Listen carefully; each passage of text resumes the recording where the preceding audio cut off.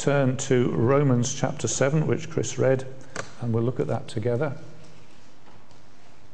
And let's pray first again. Lord, as we come not now to read your word, but to think about it, meditate upon it, please grant that the words of my mouth and the meditations of all our hearts would be acceptable in your sight, O Lord, our strength and our Redeemer. Amen.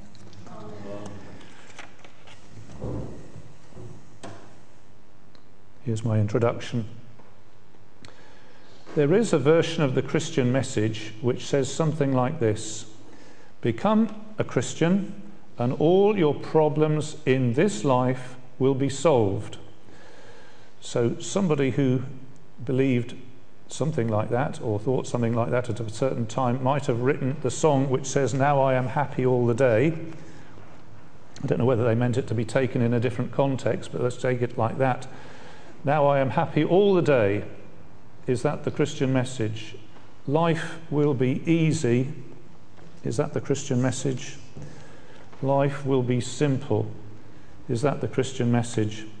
And I'm going to say that I don't think the Christian message is as simple as that, and I don't think it promises those things. I think if that's what we had thought the Christian message was, it will not have good effects, because at some point it will lead us to become cynical.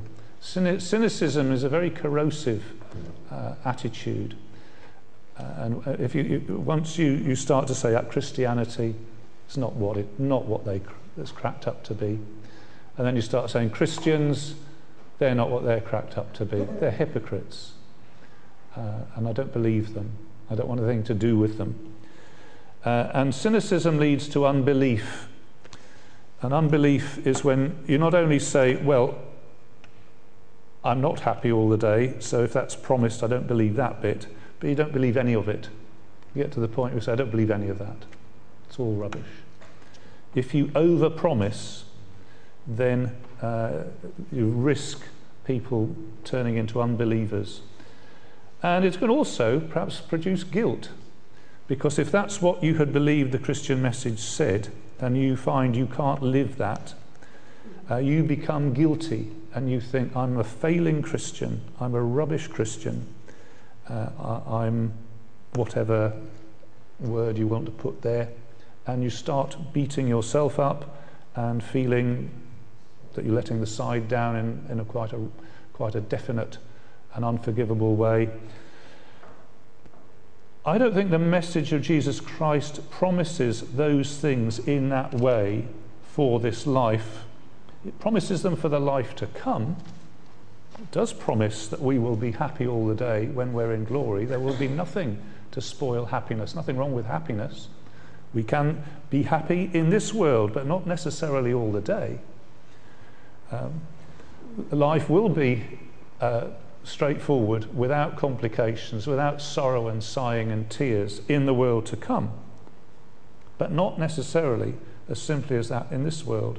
Let me quote you a couple of things. In 2 Corinthians chapter 4, Paul has quite a long and rather heart-rending section about his experience of life. He says, we have this treasure in jars of clay, and the treasure he's referring to is the spiritual life, if you like, or the spiritual message. And he says, yes, it's treasure. It's fantastic. It's out of this world. And yet God has seen fit to, for this particular part of our existence, to put this treasure in jars of clay. Don't know, have you seen a jar of clay? Can you imagine a jar of clay? It's a bit rough looking. It's a bit flaky, and it's easily damaged. Jars of clay are not particularly beautiful, and he says that's the way that it is. The Christian life here is treasure, but it's in jars of clay. So a sort of a mixture, if you like. And Paul goes on to express that in terms of his own experience, his own life. For example, he says, we're hard pressed on every side. We don't find life straightforward and easy a lot of the time. We're hard pressed on every side. It says that in 2 Corinthians 4 verse 8. But we are not crushed. And he says we are perplexed. So life isn't simple. but we are not in despair. Do you see? It's quite an interesting tension, isn't it? There's something wonderful about the Christian life for every Christian, but it doesn't mean that life is always simple and always easy. And more specifically, to do with our thoughts this morning, in Galatians chapter 5, he describes another non-simple, non-easy conflict. So I've quoted this rather more at length. I've put it on the screen, but I'll read it out. It says, live by the Spirit, or more literally, walk in the Spirit, and you will not gratify the desires of the sinful nature. Well, that sounds fair enough. For the sinful nature desires what is contrary to the Spirit, and the Spirit what is contrary to the sinful nature. Here, so he's describing a conflict. And he says as much. They are in conflict with each other, so that you do not do what you want. So he says that there's a conflict. But this isn't a theoretical conflict. You can read about it in a book. You find it going on inside yourself. So he says that you do not do what you want. And there's an inner conflict in the Christian. He goes on to be quite positive. If you are led by the Spirit, you are not under law. He says that, it's not saying that you have gone back to whatever. You are in the Christian life, but your Christian life is one of inner spiritual and moral conflict. And this is the case for fruitful Spirit Christians. Walk in the Spirit, he says. The fruit of the Spirit is, and yet sandwiched in that is saying there's this inner conflict. So that's my introduction. And now let's come to Romans chapter 7. Because I think what Paul is doing is spelling out the dimensions of this conflict as it affects the believer, rather like what he mentioned in Galatians. Please, can I recap on Romans so far, because I know that not everybody sitting here this morning has gone through Romans with us. Romans begins with the problem of the present power of sin and the guilt of sin and present wrath and future wrath. And he spends chapters saying what a complete pickle the human race is in spiritually and in regard to sin and the fearful prospect of God's wrath on the day of judgment. He then says that this problem has been solved by Jesus Christ in his death and resurrection in a glorious, powerful, wonderful, cosmos-changing way.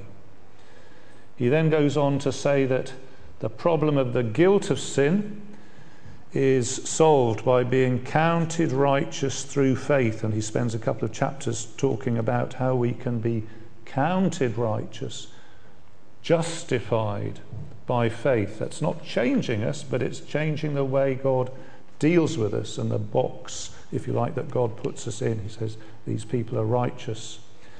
He also talks about union with Christ and the fact that when we come to Christ in faith, we actually come into a new sphere, a new place, and to a new rule, a new power. And this technically leads us into the thoughts of sanctification. Sanctification is a word that Christians use to mean the process of change, of spiritually and morally being transformed, and not just in the way God thinks of us and treats us, but in actually how we begin to behave and the sort of people we're turning into, becoming holy. And then subsequent to that, he gave us the idea of being married to Jesus Christ. We are not primarily linked to being Jewish or something like that.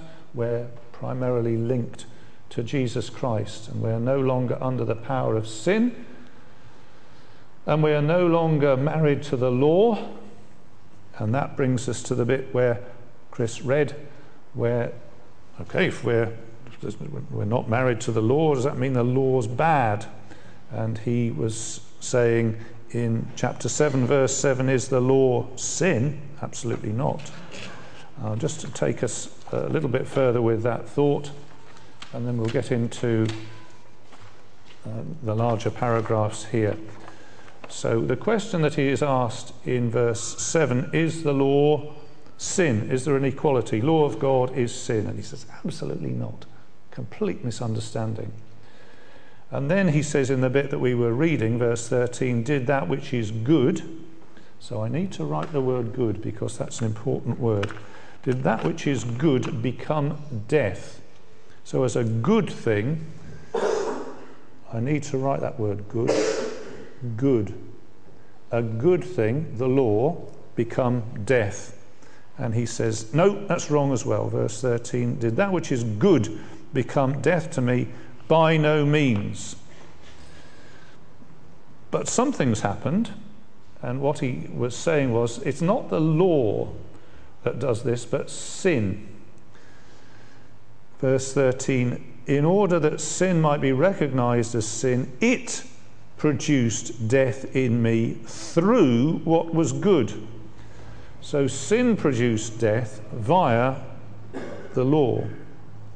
And he then repeats, more or less repeats it, that through the commandment, sin might become utterly sinful.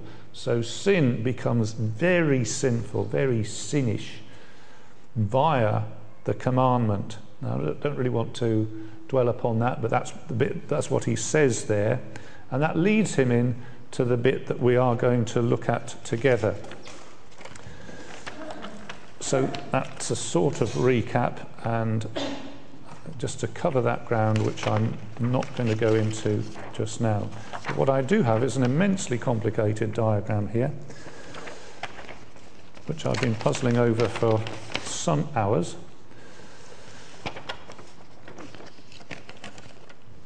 Some bits I haven't filled in, but let's see what it says. So I'm now at verse 14, where it says, we know that the law is spiritual, but now he talks about himself. I am unspiritual. What he actually says is sarkinos, which means fleshly. Fleshly means made of this stuff. Okay, you've got this as well. You might have more of it or less of it, but you all got it. Flesh. That's what we have in this world. In the resurrection, we will have new bodies. But at the moment, we're stuck with this stuff, which is pretty much the stuff you had before you became a Christian. If you're a Christian now, that stuff is pretty much the same. Might be more of it, might be less of it, probably more of it. He's saying there is an assumption. Now let's just see what he does say. At verse 15, I do not understand what I do. Could be understand, could be know, in the sense that, I know you, I recognize you, you're my buddy. He could be saying, I do not know what I do. I'm not friends with what I do. Don't recognize it. I don't know, or I don't understand what I do. For what I do, for what I want to do, I do not do, but what I hate, I do. Now, let's just try and work this out. I think the unspoken normal situation is what I've put on the screen there, which I will explain, where you have a person and a desire and an action. And he says, this is what I would expect. This is how it ought to work. That I, the person, want and wish to do something, and I do it. That seems well adjusted. That seems to fit together. I want to do something, and I do it. That's nice and simple. He says, but in the Christian life, I find it just isn't quite like that. So this is where my diagram begins to get complicated. So he says, now let me tell you that he uses a couple of words for good. He uses good. So same word he talked about with the law. The law is good, and he's now going to say, I'm talking about doing good.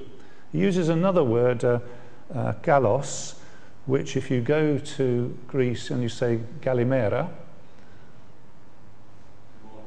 exactly, good morning. It's the good for good morning. Gali, mera. Imera is day, and gali is the good bit. So he says, I do what is, in this case he says galos. So I've put that as fine. So he uses two words, good and another word which I've tried to put there as fine. I think he means the same thing. Let's just see what he's saying. Verse 15, I do not understand what I do, or I don't recognize what I do, for what I want to do, I do not do. So we've got him wanting, but in terms of following that line through to doing good stuff, it just doesn't work. And he says, for what I want to do, I do not do, but what I hate, I do. So let me try and not make the diagram too complicated to begin with. He says, what I hate, I do. And that's the word he uses, verse 15, what I hate, I do. And he's going to tell us in a moment that what he hates is evil, gagos, evil. Let's see what he says, verse 16. Because he now repeats that whole thing several times over, and in each time he says it in a slightly different way with slightly different details. Verse 16, if I do what I do not want to do, so instead of saying hate, we could put here not want. So that's what he does, what he hates or what he does not want to do. I agree that the law is good. So I'm going to fill in a little bit up here around himself. And he says the law is good. Yes. And he co-agrees with that. He says, yeah, I'm in agreement with that. The law is good. Verse 17, as it is no longer I myself who do it, but it is sin living in me. So I want to enlarge the diagram a little bit and say that he's saying there is a connection, not between what I doing this evil, but somebody else, not I, does this. Somebody's doing it, but he says, in a sense, it's not me. As it is no longer, I myself who do it, but, and now he tells us who he thinks is doing it. He says, it is sin living in me. I'm going to shorten that to indwelling sin. Indwelling sin. It's a strange thing, isn't it? He says there's this sort of split conflict inside me. That's what he said, is it not? Verse 17, as it is no longer I myself who do it, but it is sin living in me. And then he goes on to say, I know that no good lives in me. So I shall enlarge the diagram again and say, over this side, where there is not I, there is no good. Remember, good is quite an important word. The law is good, and I want to do good, but just see what he says, in me, there is no good. And then he says, let me enlarge on that again, in my sinful nature. NIV says sinful nature. Anybody got a different translation? Anybody got an authorized version? Adam, got anything there?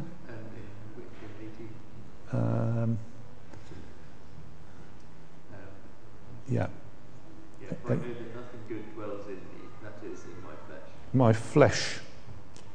So let's put flesh on this side, because although it is a strange translation, it's not a normal word that we would use really, but it is what he says in this stuff, in my flesh. And then he says, so he's going to repeat this again. For I have the desire to do what is good. I have the desire to do what is good, but I can't do it. I cannot produce it. I can't. So that he's just repeating the fact that this line connecting me and what I want and what I do is broken at the point of doing.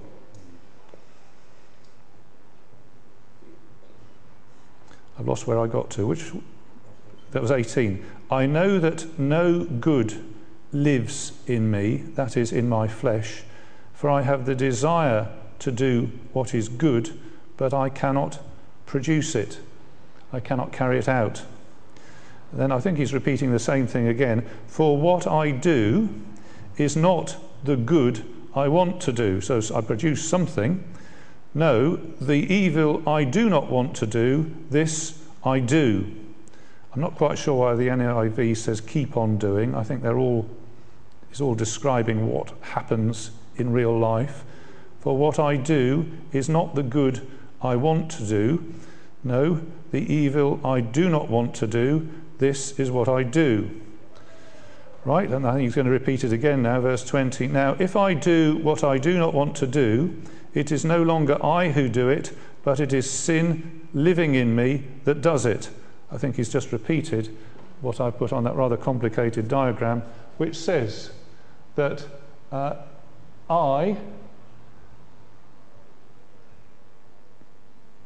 there's an I and there's a not I, which is, he said, is indwelling sin, where there is no good. This is my flesh, and that produces evil. And then in verse, you with me so far? It's quite complicated what he's saying, but I think this is what he's saying. Verse 21. So I find this law at work. Now let's just ponder the word law. If you're a fan of N.T. Wright, he says that every time the word law is used, it means the Old Testament law. I don't think that's right. I think he's certainly got that in his mind, but I think he's using it as a pun. He's saying there's a principle, there's a set of rules at work, not the Ten Commandments. There's a set of principles which I observe to happen in sort of human life. Verse 21, I find this principle, this law at work. When I want to do good, evil is present with me. Now, I'm sorry, I should have mentioned that idea of being present is there in verse, can't see the little writing, it's verse 18, where it says, I have the desire to do what is good. He's saying it's present with me. So I'm going to draw a squiggly line to say that wanting is present with me. And then he says in verse 21, I find this law at work. When I want to do evil, when I want to do good, evil is present with me, is right there with me. So I'm going to try and draw a squiggly line to connect me, Paul, with evil. So it's a very uncomfortable sort of thing that he's describing. I've got the desire to do what is good, but I find right breathing down my neck, as it were, is evil. I find evil is right there with me. Then I think he's going to say the same thing again with some different words. Verse 22, in my inner being, or my inner man, I delight in God's law. So I shall add yet more to this. The I, he refers to the inner man. And not only does he say the law is good, but the law is something that he delights in. So I've written next to law the word delights. So let me try and find the place again. In my inner man, in my inner being, I delight in God's law, but I see another law at work in the members of my body. So I shall add that detail in. We call it indwelling sin. He called it a place there was no good. He called it his flesh, and now he calls it the members of my body.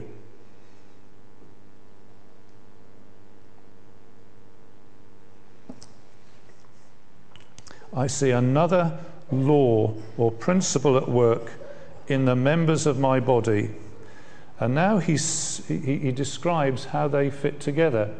he says these two dynamics, these two workings, or this sort of strange split and conflict, he says, wage war. I see another principle at work in the members of my body, waging war against the law of my mind and making me a prisoner of the law of sin at work within my members, the parts of my body.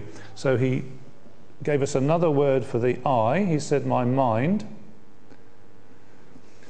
And he said, I've got two arrows sort of going between the I and the not I, and one of them is the arrow of war. Don't know which one it is. One of them, war, and the other is the arrow of captivity, making me a prisoner of the law of sin. So there's a dragging, captive-making force. Captive, I can't now write captivating because I've put an E on it. So there's a conflict which in one way is a sort of war and in another way is a bringing into captivity. I think that's what he said. I've only put down what he said. I'll read it. I see another law at work in the parts of my body, waging war against the law of my mind and making me a prisoner of the law of sin at work within my members, the parts of my body.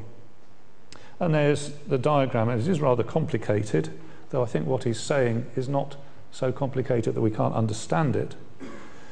But he summarizes the whole thing, and I've put a W and an M to put over the whole thing. Anybody like to suggest what I had in mind with the W and the M, which sort of describes the whole kit and caboodle of this pickle?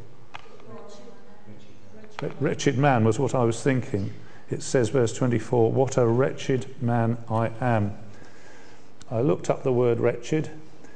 It's used in Revelation where it says you don't realise that you're wretched, poor, pitiful and blind. It just describes a really unfortunate, miserable condition. And he says what I've described is not a pleasant condition. It's a wretched condition. Wretched man that I am. And then he calls out, who will rescue me from this body of death? I think we might even add that over this side to say that he's referring to this. The fact that we are stuck with this until the Lord comes and we're raised again in new bodies. Who will rescue me from this body of death? Now he doesn't just stop there and say, woe is me. Christian life, far from being at all enjoyable, is actually totally miserable. And he doesn't stop there. And it's difficult to get this balance because he's not saying, it's all joy and happiness, but he's not saying it's total misery either. That's the difficult bit. He's saying, thanks be to God through Jesus Christ our Lord. He doesn't leave himself sunk in the depths. He says, there is this ongoing conflict. Sometimes it's more, sometimes it's less. But I'm not sunk. I'm hard pressed but not crushed, if you like. I'm perplexed but not in despair. Christ's on my side.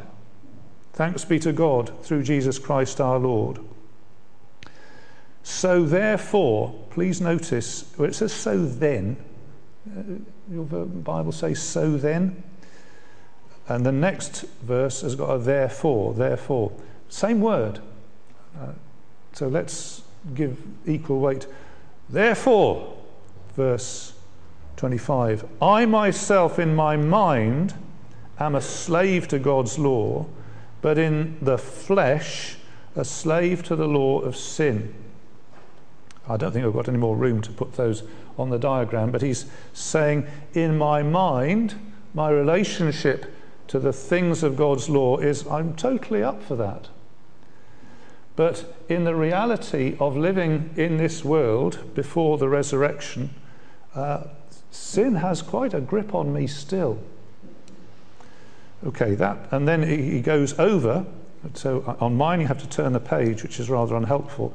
But The next thing he says, therefore, it's again, same word, therefore, there is now no condemnation for those who are in Christ Jesus. Now before I finish filling in the diagram, I think we need to ask, who is he talking about? That's the key question. Who is he talking about? Because he said all the way through, I agree, I do, I don't do, I hate. So he said I. Now who is he talking about? And people have come up with, I think, the following three possibilities. Number one, he's talking about actually how he used to be. Before I was a Christian, don't have this, it's not true of me anymore, but before I was a Christian, that was what it was like. So he should have said I used to, but anyway, other reason. So that's one possible answer. Here's a possible answer that I've put in. Paul as a defeated Christian. Paul as a substandard Christian. Paul as a Christian who ought to be ashamed of himself. So that's my answer B, which we'll come to in a moment. And then answer C, a real aspect of Paul's life as a Christian. That's answer C. Now, let's not come to a conclusion too quickly.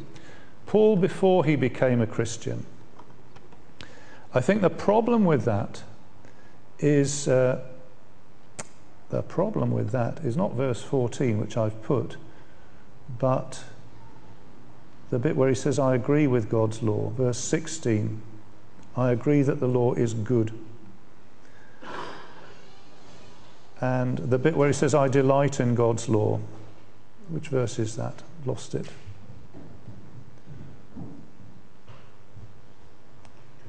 22. In my inner being, I delight in God's law. Yeah, maybe I've put this the other way around. He does say, I'm unspiritual, but verse 22 says, I delight in God's law.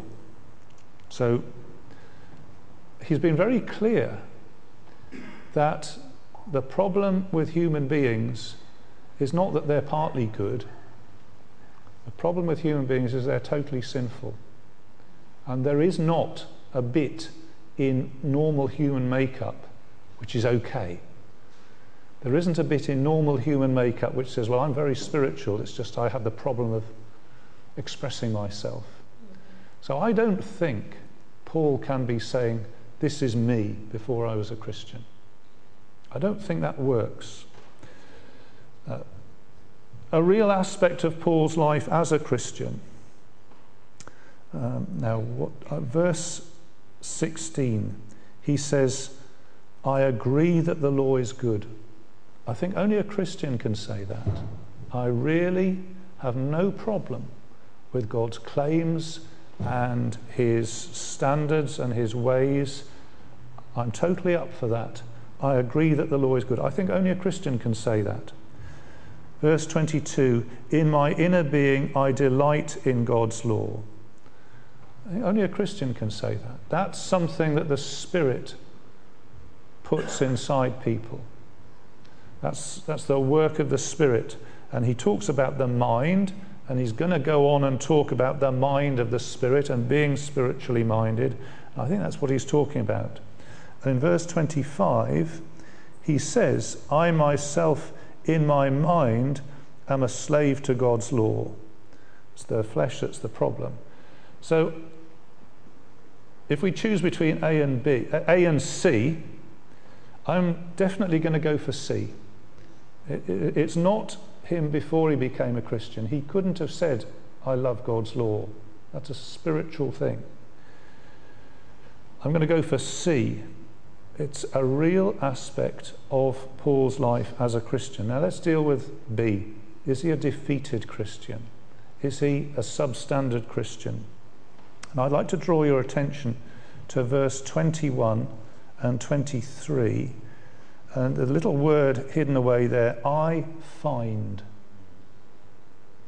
And verse 23, I see. Now, to me, those are words of observation. I find, says Paul, as I live my life as a Christian, Indeed, as I live my life as an apostle, and indeed as I live my life as someone who is put up as a paradigm, do you know what I mean by that? A sort of example to follow. Christ saved me as the chief of sinners.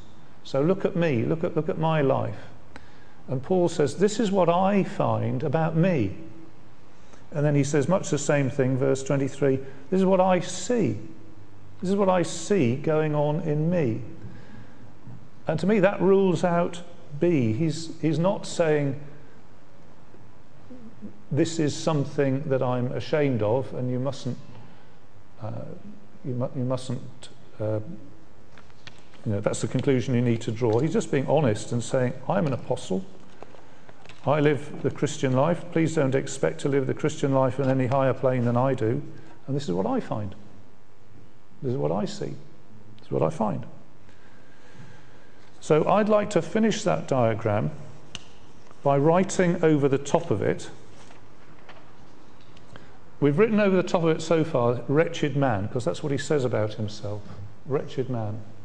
And I'd like to write two other words over the top of it, which I think apply to this person.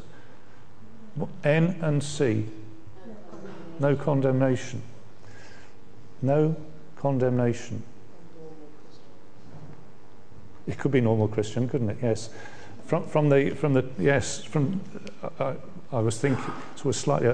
These questions are always slightly to do with telepathy, aren't they? What he says is there is no condemnation, and that's a rather strong statement, isn't it?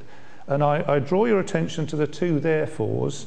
It isn't one's a small therefore and one's a big therefore. Verse 25, so therefore I in my mind am a slave to God's law and in a sinful nature a slave to the law of sin. There's a therefore as it describes this very uncomfortable tension, and then there's the same word, therefore there is now no condemnation. And the fact there's a chapter division in between is a complete accident of the way people did this 400 years after the text was written. Yeah? That's an accident. The chapter division is not, Paul didn't write it in chapters. So what he's saying is, here's this very uncomfortable tension. There's me, is what I want, what I do, and the fact that there's this uncomfortable indwelling sin which seems to want things and do things that I don't want to do. I'm sort of split. And in some ways you could say I'm a wretched man. Drives me to distraction sometimes. I feel so ashamed of myself sometimes. He says, but I'm going to write something else over the top of that even. There is no condemnation.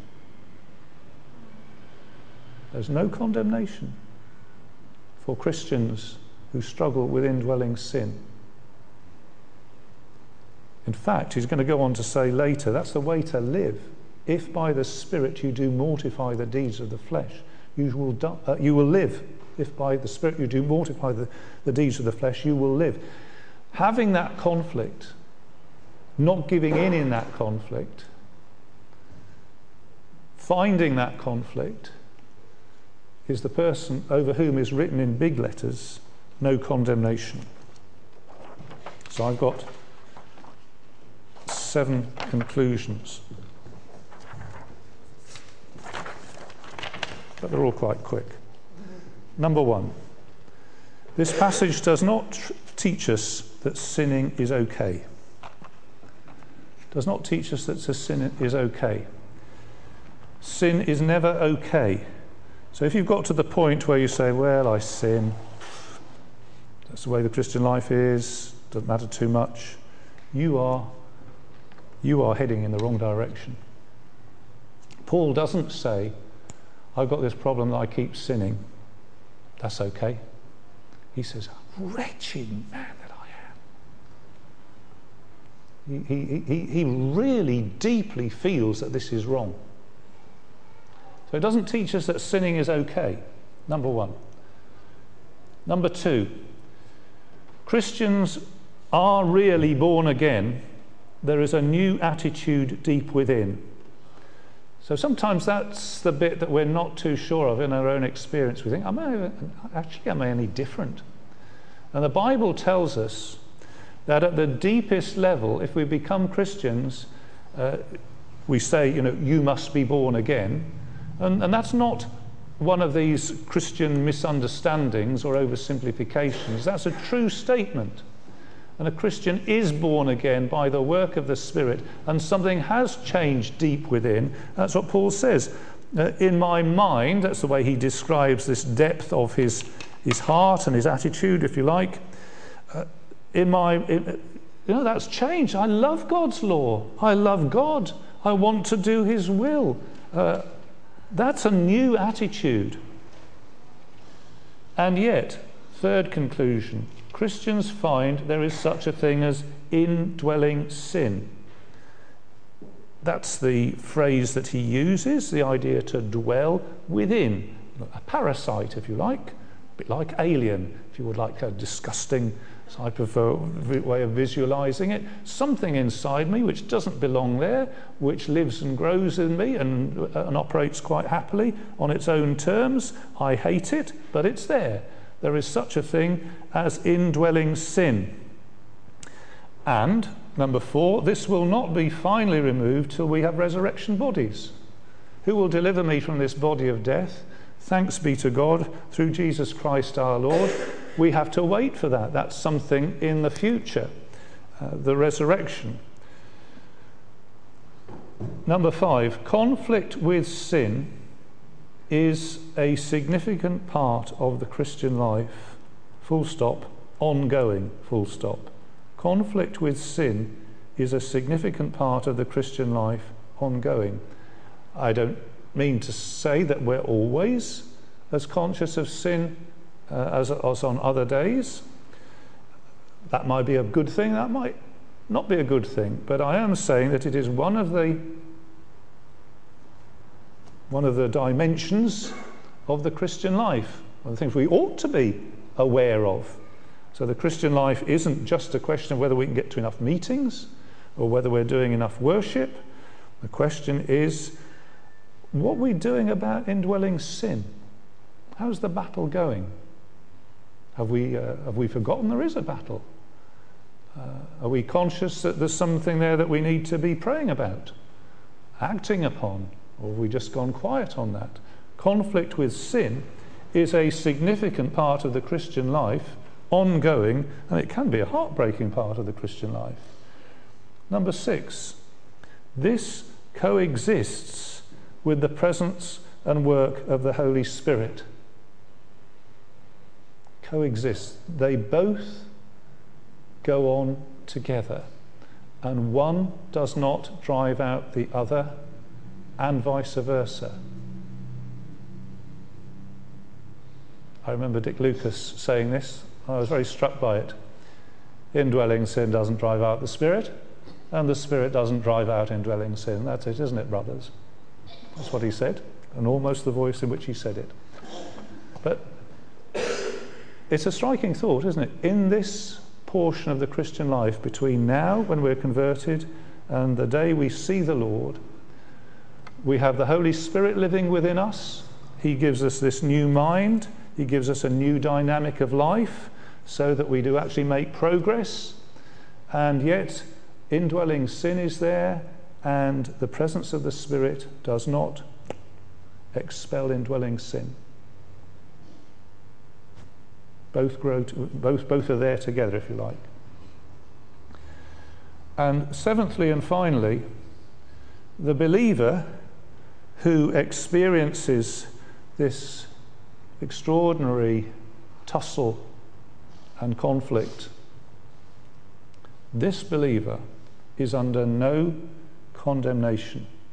And I want to emphasize that, because you might well be sitting there thinking, do you know, I know what he's talking about, because even last night when I was thinking the things I meant to do and wanted to do I haven't done, and the things I've done I hate I open my mouth and I'm going to try and say something gracious, and what comes out, I think, oh dear, did I just say that? And you're thinking these sorts of things, and you think, I'm such a rubbish Christian. But what I want to say, I'm not going to dispute that you're a rubbish Christian, because all Christians are rubbish Christians.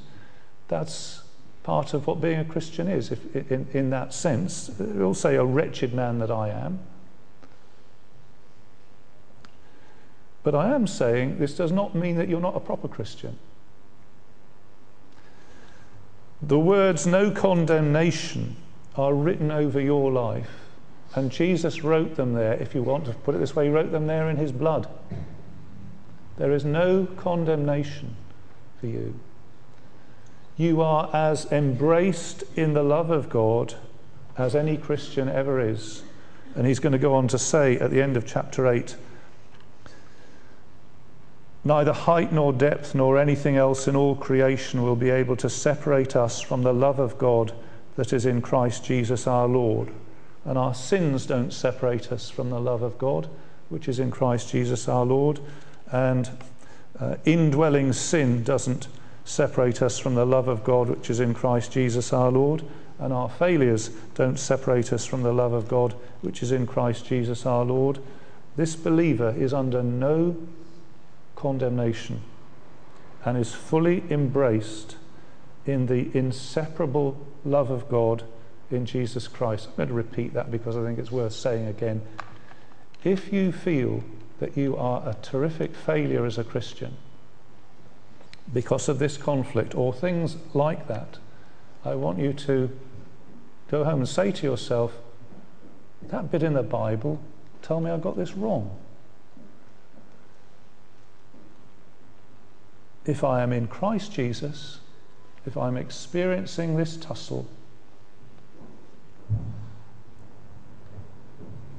it does not mean I am condemned, but the Lord says there is no condemnation for you. Let's sing together.